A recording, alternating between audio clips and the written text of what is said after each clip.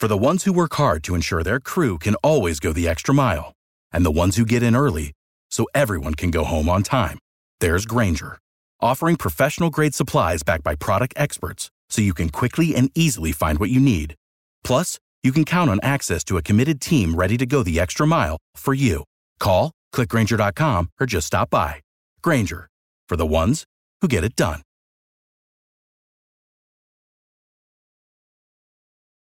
Every team, every topic, everywhere. This is Believe. Sadly, this is what home sounds like for many of America's heroes. During this crisis, many veterans are living on the street, sleeping on nothing more than cardboard. You can help. Donate at cardboardtoheadboard.org.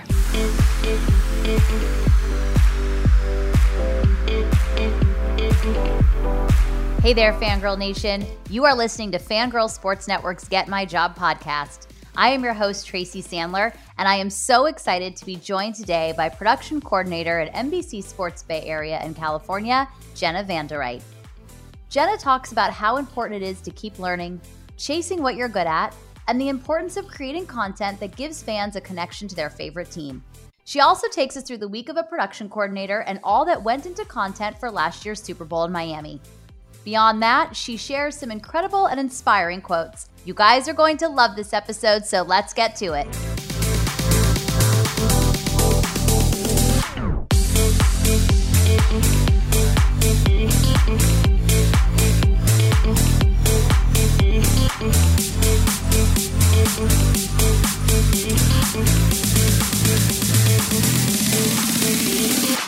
Jenna, I am so excited to have you on today. I have, of course, gotten to know you very well over the last several years covering the 49ers, and we are colleagues and friends, which is always a fabulous combination. And I'm so excited to have you on Get My Job. Welcome to the podcast. Thank you so much, Tracy. I'm so excited to be chatting with you, though I do wish we were back in Florida gearing up. Me too.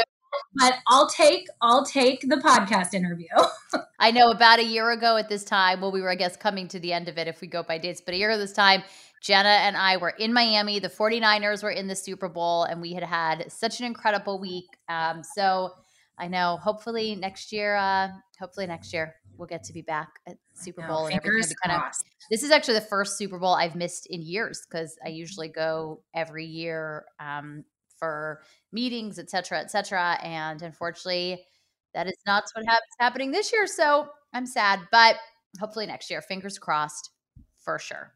So I got to see firsthand, and I get to see firsthand on game day what you are doing, how you are, producing content. But I would like you, since not everyone on this podcast or listening to this podcast is lucky to know you like I do. I was hoping you could start by taking us through your professional journey, and then obviously want to talk about what you do on a daily basis and kind of go from there. So take it away, Jenna. Absolutely. Well, I feel like to talk about my professional journey, we have to rewind to when it really started. And for me, that was high school. When I was about 16, I knew I wanted to work in sports. I knew I wanted to study sports journalism. I had no idea how I was going to make it happen, but I just knew that it was going to happen. So I ended up spending 6 years through various colleges and universities. I transferred a few times and ended up back in San Francisco, finishing my bachelor's of journalism at San Francisco State University. And with my last semester prior to graduation, I actually landed an internship in the newsroom at then Comcast Sportsnet Bay Area in California, which is now NBC Sports Bay Area in California, where I currently work. So I started as an intern, and I love telling people what my duties were as an intern because some people just think it might have been like a glamorous internship. It was not.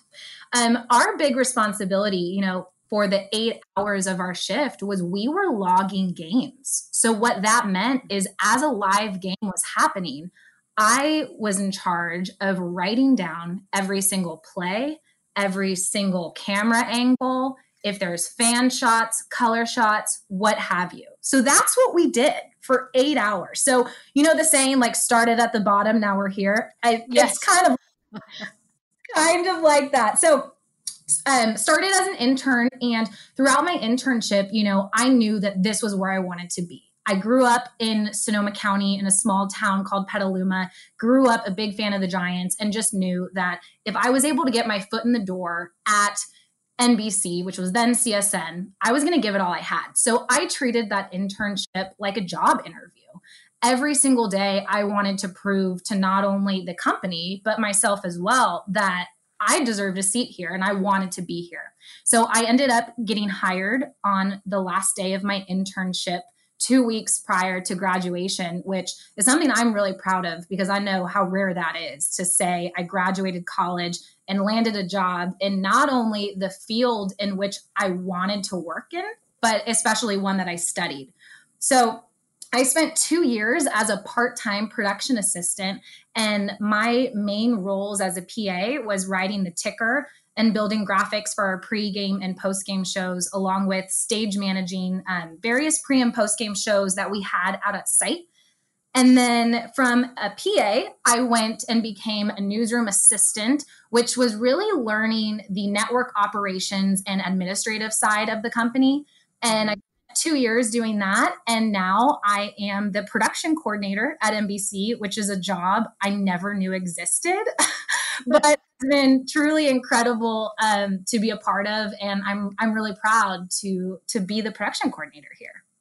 So you've obviously had a number of things and different responsibilities and duties throughout your time there. How has the knowledge of all those different parts of what goes on at the network helped you in your current position? I mean, it's invaluable. And I say that because it's such an art to be able to learn the domino effect of how one thing can play into another thing.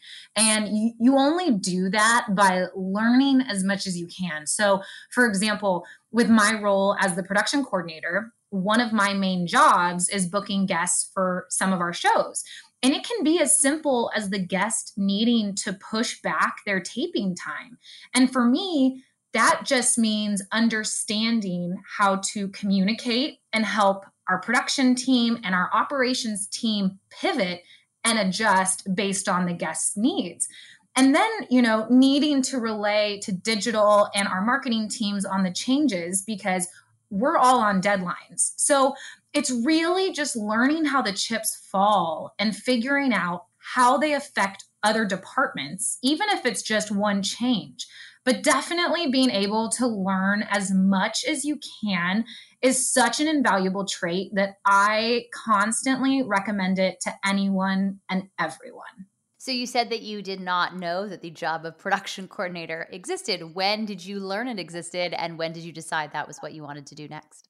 Such a good question. So a big part of my role as production coordinator is, field producing and producing. And I guess my first taste of that was when I was an intern, and we each got one shadowing opportunity. And so I was lucky enough to shadow one of our producers at the time and went out to an Oakland A's baseball game and really just got a taste of what that job entails and how much goes into it. You're not out there to hold a mic at a press conference. You are out there coordinating live shots. You are doing sit-down interviews. Yes, you're doing the press conference, but you're also coordinating pregame and postgame. And there was just something about it that struck me in a way that it excited me. But at the time, it wasn't part of my plan, right?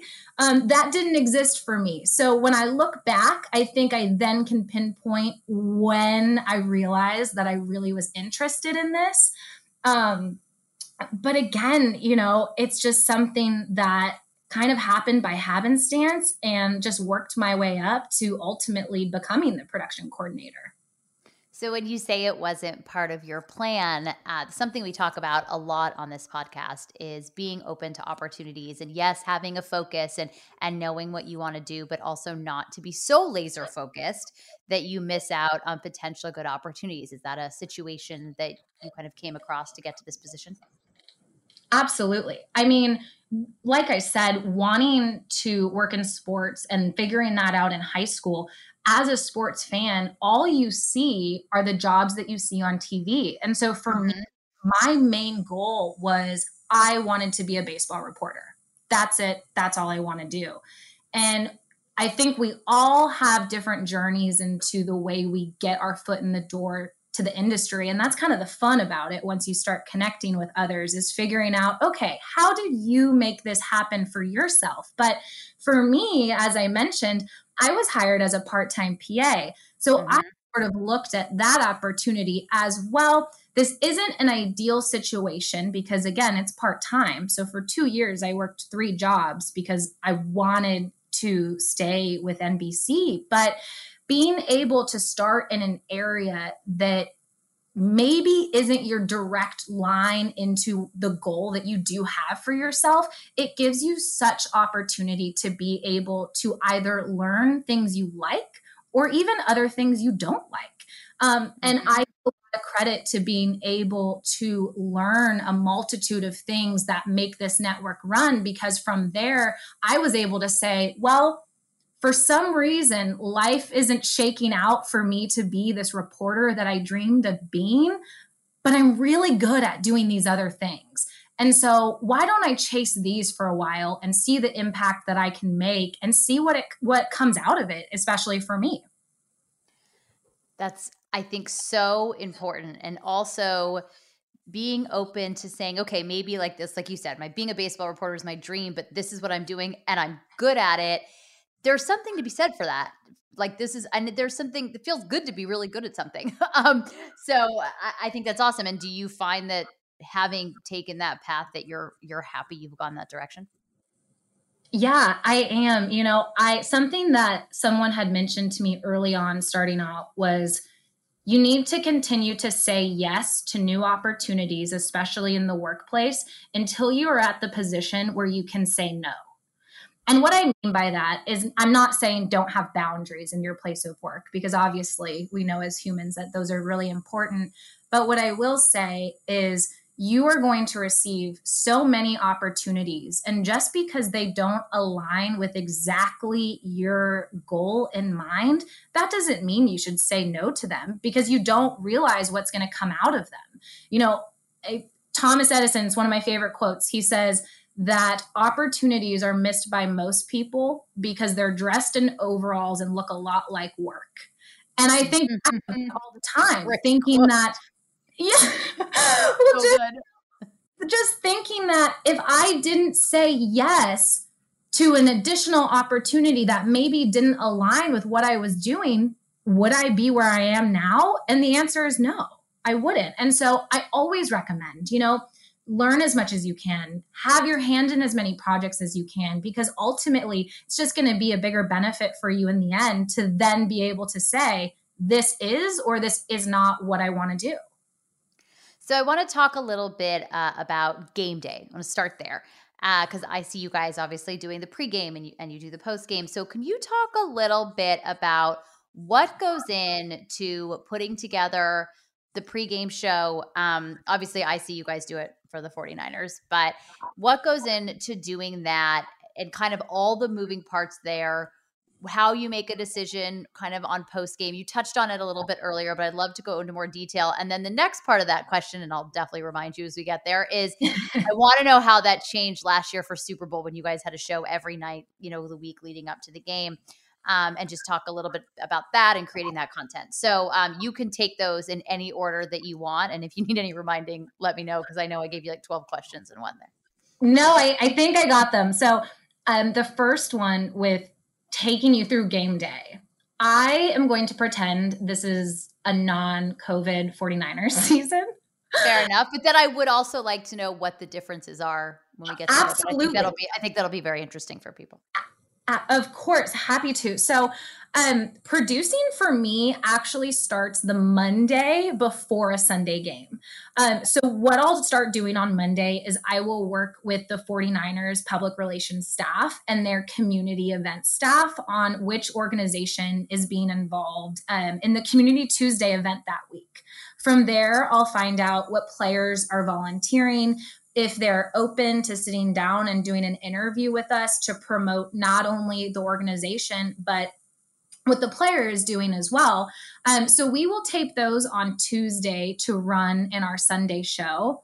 And then on Tuesdays, I'm also responsible for submitting all of our credentials for all of our crew that will be on site at the stadium. So our pregame and postgame, again, this is a pre-COVID example. Right.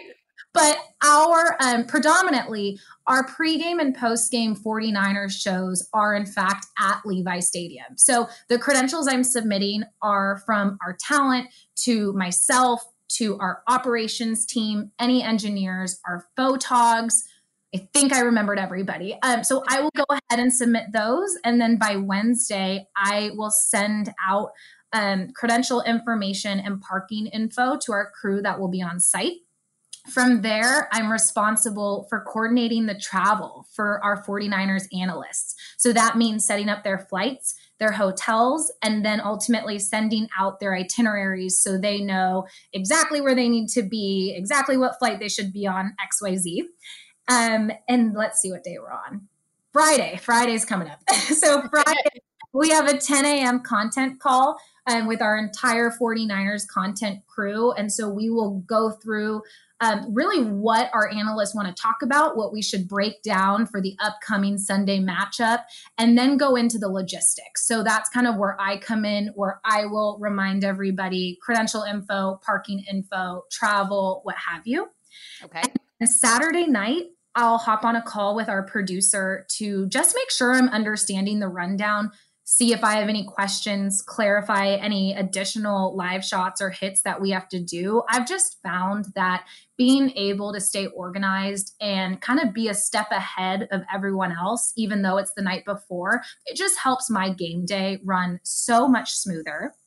So I feel like this is a really long answer, but truly. No, I think it's really interesting because I think a little bit what you said earlier of learning the domino effect. I know it's interesting to me, and I think it's interesting to our listeners to understand exactly what goes in to a pregame show and how early in the week that starts. And so I think it's very interesting. So please continue. Well, thank you. So finally, we get to Sunday, game day. So I will arrive to the stadium around 7 a.m. Our pregame show's at 9. And then my additional responsibilities for that day is I produce a Facebook Live at 11. And the game starts. So I like to sit down and eat something finally for the first time that day. I will produce the Wirecast streaming for our halftime show that we do on Twitter. And then we have our post-game show. And after the post-game show, we tape a podcast with Matt Mayoko and Laura Britt. And then I think that's about it. And I'll take any wrap-up calls with management on my drive home. But we then do it all again the next week. So when it comes to the post-game show, at what point in the game have you decided how that's going to go? So that's pretty much left up to our producer who's in-house. So he will build the rundown for that. I am the liaison between our in-house crew and the PR staff in regards to which players we would like to make a request to have join our show. So really, it's going to be the standout guys, right? It's going to be the ones that put up big numbers, maybe broke their record, what have you. Just someone that has a really great game or is the storyline. So I will then work with PR. And then what ends up happening is about 10 minutes into our show, I will get a text from someone on the PR staff that just says, hey, I'm bringing out Jimmy G. And that's when I relay to our set that Jimmy G's coming on, and I relay to our studio so they can then build the graphics, make any full screen stat boards that they need of him. And then I escort him onto our set and we do an interview. See, I think it's fascinating just because for those who just, you turn on the TV and there's the pregame show and there's the game and there's the postgame show. I think it is really interesting just to know how much goes into it, how many people go into making that happen, how quickly things have to be built for that to happen. Because, who knows? Like you have 2 minutes to go in a game and it's tied and you don't know which running back's running in that final touchdown. You don't know which receiver is going to catch it. You don't know what defensive back is going to have the game-winning pick six, and that kind of stuff you do have to put together kind of quickly. So I just think that that's interesting. By the way, those are all very positive things that I just said are going to happen in games next year, and you are welcome. 100%. Yeah, it's such a fast-paced environment, and one that, I think I've had a lot of practice in being able to do it. And so now I wouldn't say it comes naturally, but it's not as stressful for me. But I always tell people, it's really not as glamorous as it seems. Like if you could see me running around all day from 7 a.m. until post game, you would know this is not something that just looks fancy on Instagram, but it's a labor of love. It gives me a rush, and we get to put incredible content on our television to be able to engage with fans and make them feel connected to players. And that's the best part. So how has any of that changed during COVID? I mean, obviously I know Community Tuesday is obviously very different this year. You probably don't have as many people traveling, but how has COVID changed your game day at all? Oh, absolutely. I mean, one of the biggest parts that it changed game day was when the team moved to Arizona. And I still had a crew of 4 of us at an empty stadium doing our hits from Levi's, watching the game in a stadium on a television. Mm-hmm. Yeah, so, I imagine that changed. But not only did that look different and obviously feel different for us, but some of the biggest changes was just the access and the connection. As you know, I mean, all of the interviews you had to do over Zoom, as did we. And then, prior to the team moving to Arizona, you were filling out the same forms that we were, but it was my responsibility throughout that week leading up to game day to make sure that all of my staff that was going to be on site followed the COVID protocols, turned in the COVID sheets that we needed to do, got their screening prior to getting their credential. It was an addition to what our game days normally look like. But the 49ers did an incredible job at ensuring that not only they were kept safe, but we were as well. Yes, I would agree with that. And I imagine the move to Arizona was quite different. Though, did you have, a little bit of experience that because nobody was really traveling for away games. And so you did have shows from Levi's during away games as well, right? Yes. And that was new this season. So I have to be honest, and I don't think I realized this at the time, but prior to the 2020 season, my game days were predominantly and only home games. So when the team was on the road, I didn't necessarily have to go down to the stadium. So this was a very surprise awakening for me, being at Levi Stadium with a team or without for every Sunday. Yeah. So, it was an adjustment, but that was the other thing that, comes into just wanting that connection. And especially with fans not being able to be at games, if we were able to be out at the stadium, and thank you to the 49ers for allowing us to do that. But it was just, even for a minute, like we hoped that a fan watching our pregame show at home felt like they were in the stadium. Whether they were, they won't, just being able to feel that connection and make another fan feel like they're right there in it with you. Like that's the goal. So I want to talk about that for a second. And then I want to talk a little bit about last year's Super Bowl, but how have your experiences as a sports fan kind of helped you to shape content that fans will connect with and relate to?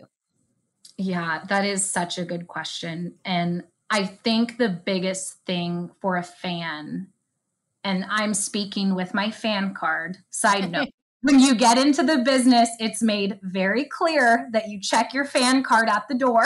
Yes, that is very true. So I don't really get to be a fan a lot, but if and when I do, and just being a longtime sports fan, like the biggest thing is a connection. And the way a fan falls in love with a team and or a player really has nothing to do with nightly stats or even a season record. Like, yes, those things help and they make your days more exciting and they make you want to watch next week. But those really don't matter. Like the things that matter are what makes you feel like you have a connection to someone that you see out on the field. Like that's what makes you root for them. And for me, I take that into the way in which I go about interviewing players or even storytelling through producing. Just for me personally, like what makes me feel connected to somebody or even, fall in love with their story has nothing to do with who they are or what they've accomplished or, what accolades they've achieved. Like it's none of that. Like what makes me feel connected and inspired by somebody is learning about their story. About those years where they almost quit or they were injured and they came back and the fight that they had to get through those dark times in life, like those are what make fans and people in general connected to one another. Everyone's interesting if you ask the right questions, and with social media, the connection factor is just at the tip of our fingertips constantly. So as producers, we need to go into storytelling really remembering that the biggest thing is just connection. And how do we ensure our fans are going to be connected to their favorite teams? So this actually segues really well into last year's Super Bowl because most fans don't get to go to the Super Bowl, or most fans don't go to the Super Bowl. Yeah, obviously quite a few do, but most do not. And I think for those of us who cover a team, who cover a sport, you want to kind of give that experience, give the feeling of being there. So you guys did a nightly show, I think starting, I want to say Tuesday because Monday night was media night. So correct me if I'm good memory. That. Well, not my first rodeo, Jenna. But it's my second. Yes, but no, I'm just teasing. But yeah, so we had Monday night media night, and then you had the nightly show from like Tuesday on leading up to the game. So how far in advance does that start getting planned? Obviously, you didn't know the team was going till 2 weeks before, and putting together all of that content, because you guys did a lot of really fun content, and you guys did such a great job. What role did you play in that, and kind of what went into all of that? And I imagine there were quite a few logistics on that because you guys had a lot going on that week.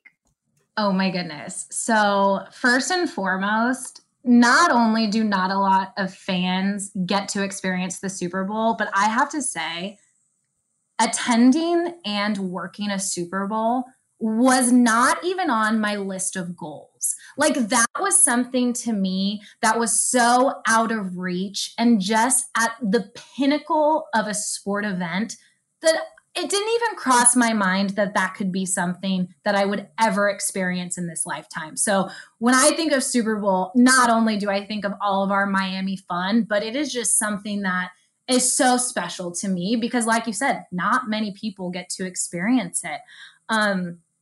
But planning Super Bowl was chaotic, but in the best way possible. And I'm also going to say the thing that a fan should never say. So I apologize in advance, but here's the deal. I had to check my fan card at the door, which means when we see in November that there's a chance that the Niners could potentially go to playoffs and ultimately end up at the Super Bowl, that means that I have to start planning. So I actually started planning for Miami in November. So with that, first and foremost, it's submitting crew credentials.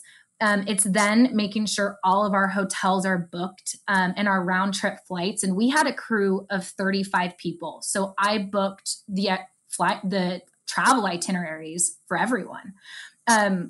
And then once we have everything solidified travel-wise, it really was honed in on planning and coordinating not only our shows at the Dream Hotel that we did each night from 8 to 10, but it was also planning the feature shoots in Miami. And so my guidelines when we were brainstorming the kind of shoots that we wanted to do, the features that we wanted to be able to give our fans back home in California, we just had to ask ourselves, if a fan was in Miami, what would they want to do? And we made sure we did it. So I may or may not have signed 2 of our 49er veterans, now NBC Sports analysts, on to surfing lessons. They have sent somebody else to a local monkey ranch. Oh, that was, I think, the greatest day of Grant Liffman's life. And I think we can just go ahead and say who it was. And it may have been the best day of his life. It certainly was the best day of his life, but I will say the second best day of his life was when we took him to Little Havana and got tied. And I only say the second because I was there, so it's fine. The monkeys will be first. I will gladly take second place. It's all good, Grant. But we, got to do a shoot in Little Havana. So with that, we got to experience everything about that town. So we went to the historic Domino Park, which is something, to be honest, I thought was solely in movies. But no, you walk into Domino Park and there's just people sitting there playing dominoes all day long. That's amazing. We then got to go to a Cuban sandwich restaurant, and I have never had the same Cubano since. It's so good. And then we also went to a cigar rolling place. So our purpose of planning different features and shoots was really just answering the question of what can we give fans to ensure that they feel like they are in Miami with us. So it was really fun shoots. It was the nightly shows that it was kind of like a circus, but in the best way possible, or I guess party would be a better phrase rather than a circus.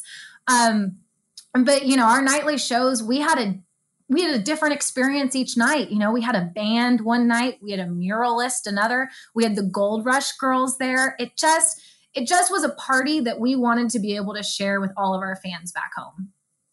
And you did a great job. But again, I love that you're highlighting everything that goes into it, because I just think that's so important to know. But it sounds, and part of this is because I love being so busy and I love working in sports. But I think to somebody listening who doesn't know what they want to do in sports and loves that kind of lifestyle, it does sound exciting. And as much hard work as it is, it also sounds like just fast paced and exciting and fun. And I don't want to, I almost hesitate to use the word exciting because I think it's important for people to understand when you go to work in the sports industry, like you're going to work, and it is work and it is a lot of work. But I think the things that you have gotten to do are very cool, but it's important to remember that it is work and it can't just be, I love sports and I want to work in sports. You have to really know that. Of course. And, one of those moments for me, just to kind of paint the picture of everything that went into planning the Super Bowl is, and I will never forget this moment, but it was, the clock was ticking down, the NFC Championship game, Packers versus 49ers. We're standing on the sideline, watching the clock tick down.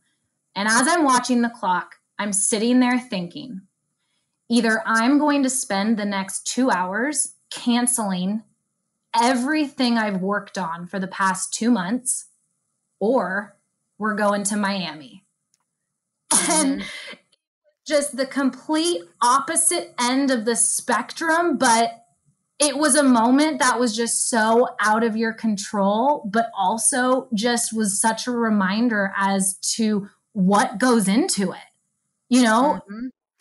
It's someone in Green Bay had to spend 2 hours canceling everything. Sorry, we're not sorry.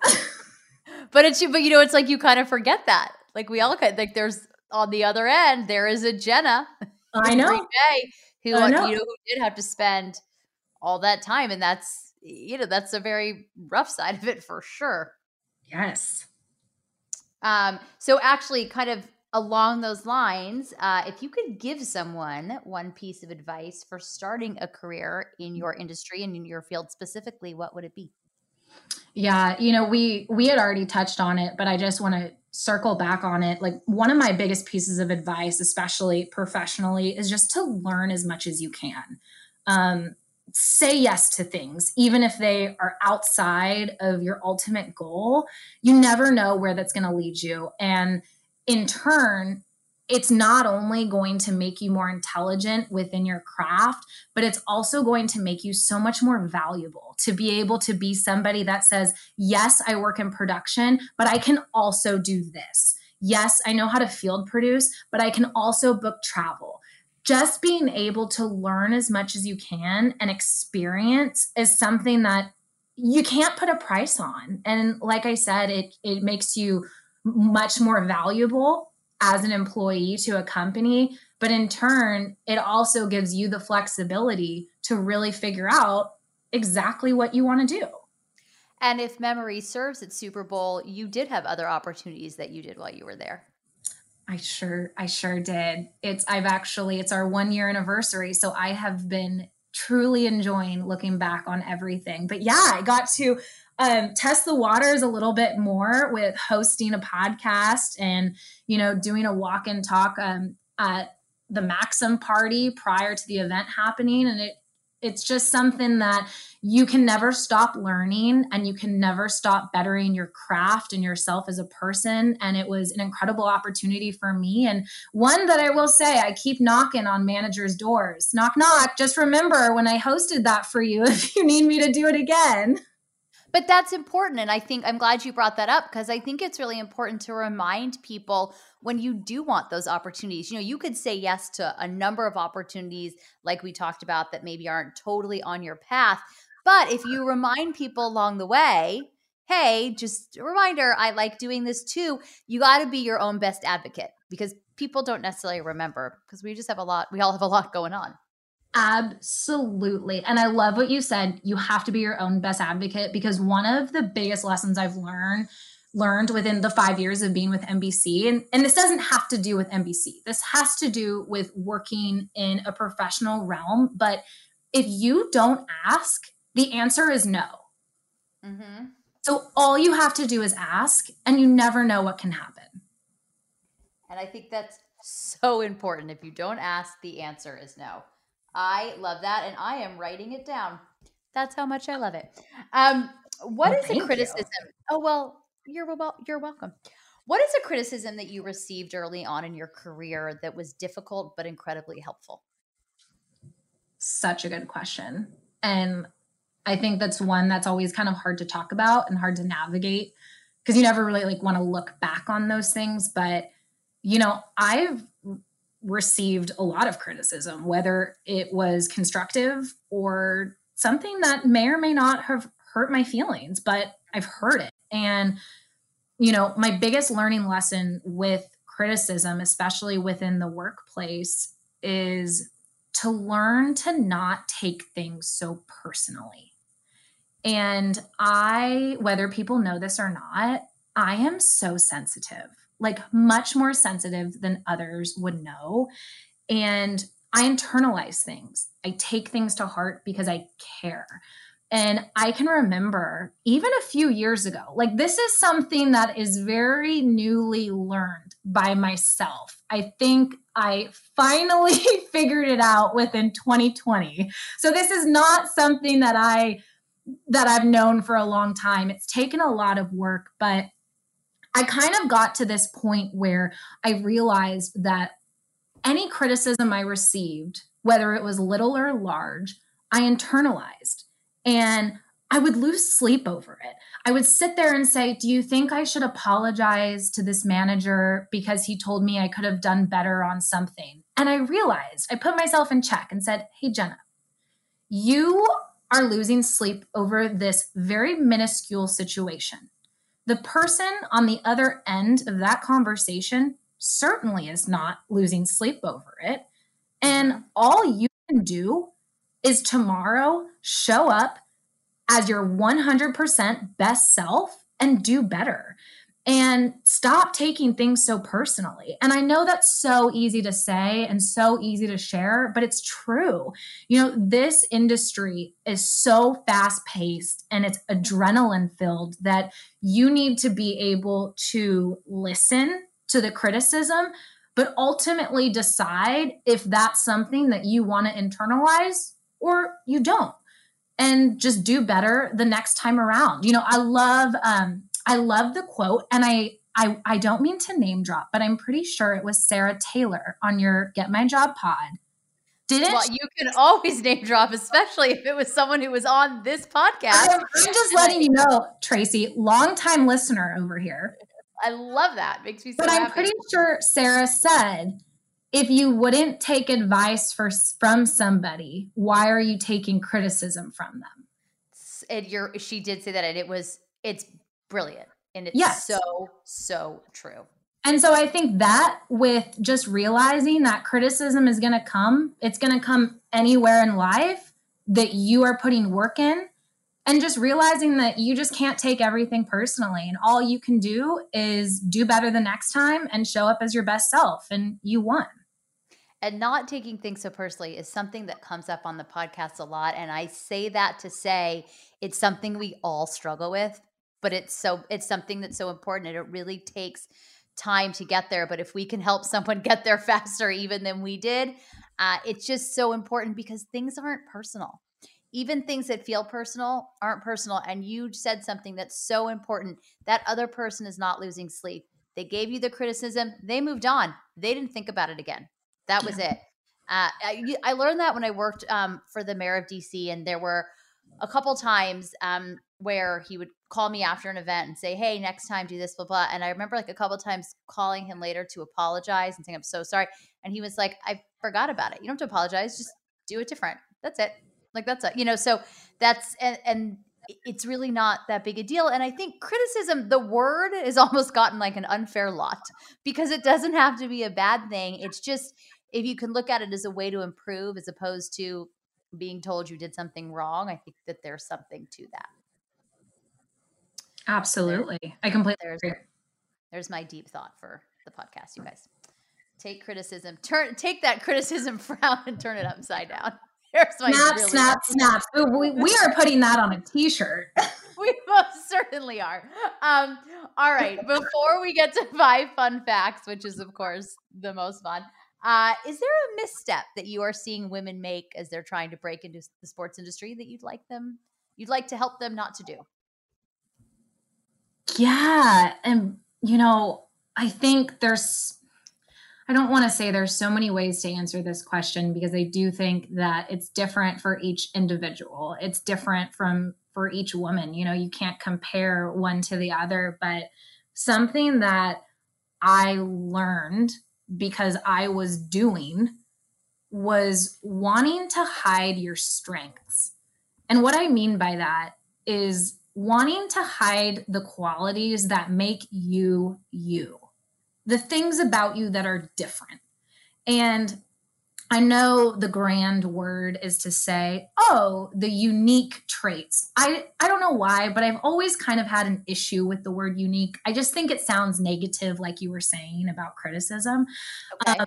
But I think women and myself need to be able to look at the qualities that we bring to the table and not live as a diluted version of ourselves. Like, you show up with those qualities, know your strengths, capitalize on them. Don't apologize for the things you're great at. Don't apologize for what you bring to the table, because it is in those qualities and those traits that make you. And there's never another you. And if we have to put it into perspective, and I don't want to play the comparison game, but a man is never going to walk into a production meeting and want to live as half a version of himself because he doesn't want to make someone else feel uncomfortable. No, that's very true. What he's good at, he owns it, and he lets you know. Now, I say we do this respectfully. I'm not saying we need to do it bragging, but as women, we need to know the qualities and the traits that make us, the things we're good at, what we offer to other people.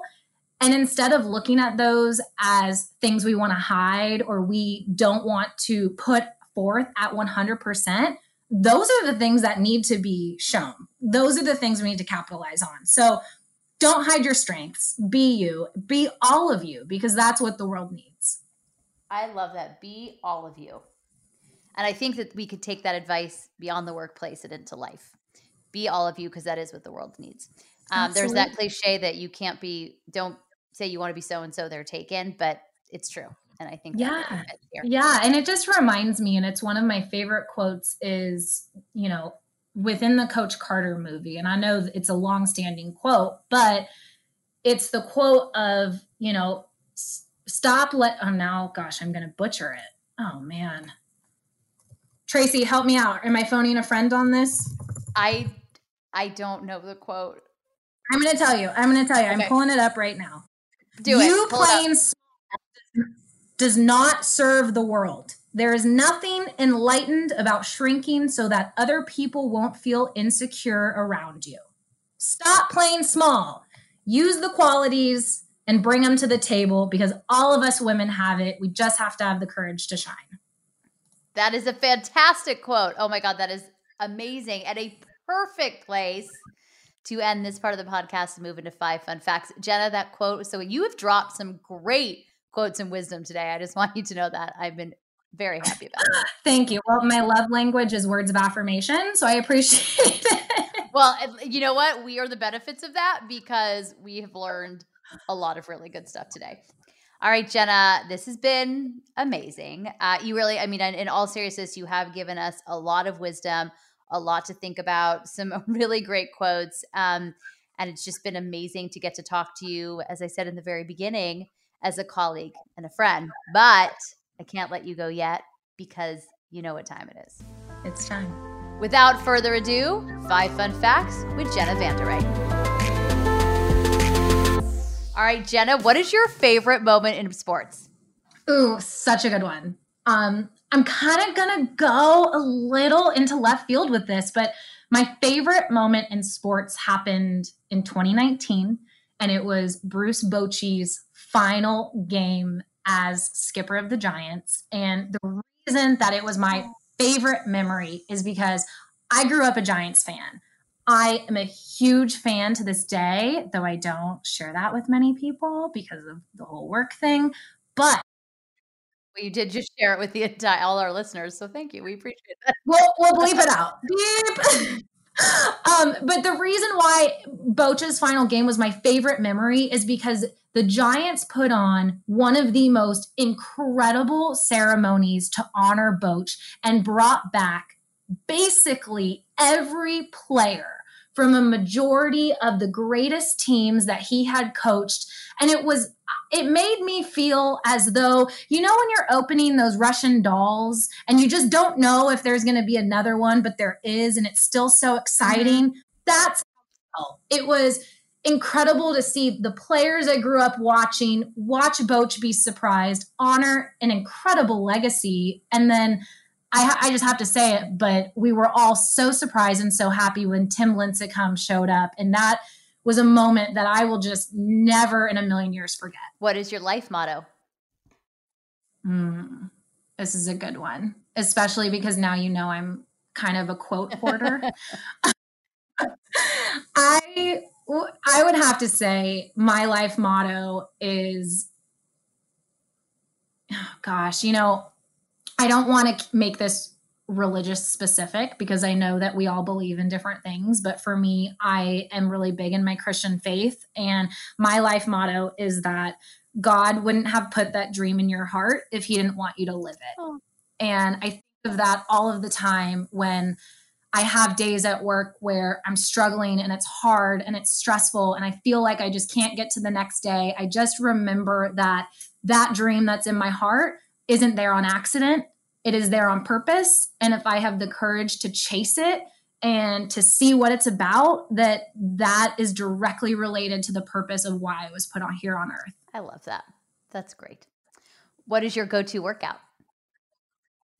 Oh, girl, well, you know, right now it is the Peloton. I was somebody that invested in the Peloton over quarantine solely because I'm working from home. I'm doing everything from home and I still wanted to have a really great workout. So I am a big fan of the Peloton, mainly Alex Toussaint's classes. I mean, nothing can compare to those, especially feeling like you're training like an athlete. And also getting a little dancing in, you know, he always has good music, so it's fun. Go-to coffee order. Non-fat white mocha with an ad shot. Ooh, that sounds delicious. And a book every woman should read. Well, first that comes to mind is any and all of Rachel Hollis's books. I think those are great. But my one recommendation, which I just finished reading about a month ago, is by an author called Lisa TerKeurst. And the title is It's Not Supposed to Be This Way. And the whole theme of this book talks about how to handle life's disappointments, but also being able to see the greater good and their disappointments. And my favorite part of the book, and something that has just completely stuck with me, was her description on how, as individuals, it's our messy parts, our messiness, that make us relatable and lovable. It's not the perfect traits that we have or those that are on our resume or things we're proud of. It's actually the things that we find the most messy of us that help people fall in love with us and feel connected and feel safe with them. And, you know, instead of hiding them, we need to honor them. And I loved the book. It's an easy read and it's just really wonderful. Love that. That is the perfect place to end the podcast. And I agree with that sentiment so much. I agree with the sentiment from the book, not so much it's the perfect place to end the podcast, but you guys know what I was trying to say, but I really do. I think that was a great place to finish up there. Jenna, thank you so much for joining me today. This was super fun. Thank you, Tracy. I'm honored to be a part of it. And it was fun being able to hang out with you. It was so fun. Loved it. If you guys like what you heard, and I know that you did, please make sure to leave us a 5-star review. And don't forget to follow us on Instagram at Fangirl Sports Network. Talk to everybody next time. Bye, y'all.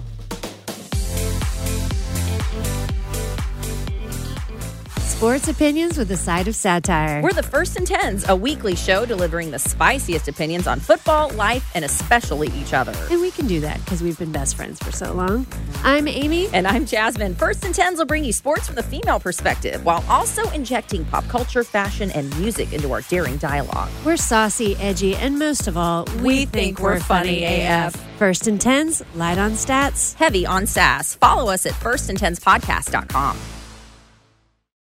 For the ones who work hard to ensure their crew can always go the extra mile, and the ones who get in early so everyone can go home on time, there's Grainger, offering professional-grade supplies backed by product experts so you can quickly and easily find what you need.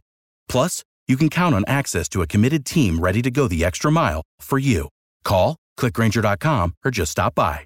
Grainger, for the ones who get it done.